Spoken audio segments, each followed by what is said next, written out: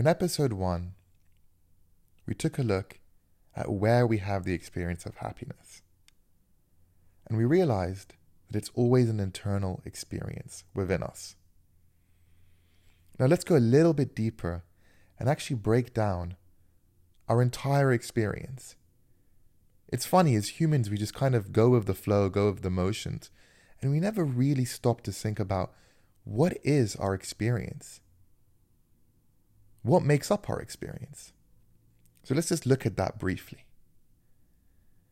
We have an outside world. People, places, phenomena, events, always happening, ever changing, moving. And we see that. We experience that. And then we have this other world, our internal world, which is private. It's just for us. And it's made up of thoughts in our head, emotions, feelings, sensations, that again are always changing. Our thoughts are always changing, emotions changing, sensations changing.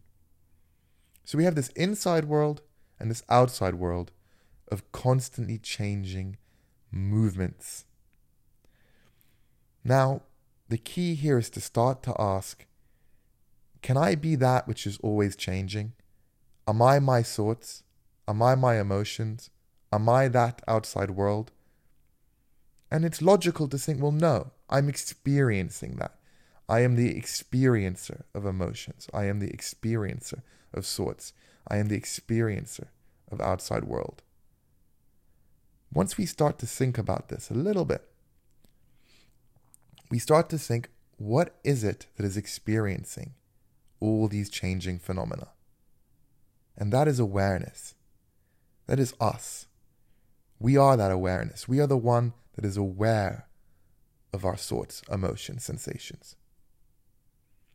This is another important realization to have, because today we are so identified with our mind.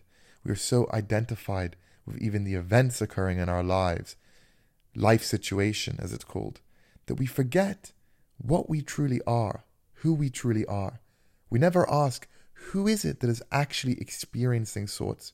Who is it that is actually experiencing emotions and events and the world and people? If you start to look inside yourself to find that witness, they call it witness consciousness, awareness. These are just words, but they point to that which is always ever present in your experience, which is your true self.